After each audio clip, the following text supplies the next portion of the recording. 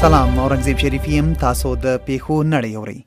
پژواک په لغمان کې د وروستیو جګړو له امله شاوخوا 2000 کورنۍ بېځایه شوي دي. بي بي سي د بلاروس د هوایي ځواک لخوا لیتوانیا ته د یوې روانې سپرلۍ الوتکې جبري کېنولو لویدیځ هېوادونه غوسه کړي دي. الجزیره د مالیزیا په پلازمینه کوالالمپور کې د دوشنبې په شپه یو ریل بل ریل سره د مخامخ جنګېدو په پیښه کې له 200 نه ډېر کسان ټپیان شوي دي. دویچه ویلې یو چینایي امریکایي مدني سازمان د ټرمپ لخوا په پرله پسې ډول کورونا ویروس ته د چینایي ویروس کلمې کارونې له امله د 23 میلیونو ډالرو تاوان شکایت کړی دی. رویټرز د مالی پوځ د دوشنبې په ورځ د دغه هیواد د موقتې ادارې مشر، لومړی وزیر او د دفاع وزیر نیولي دي.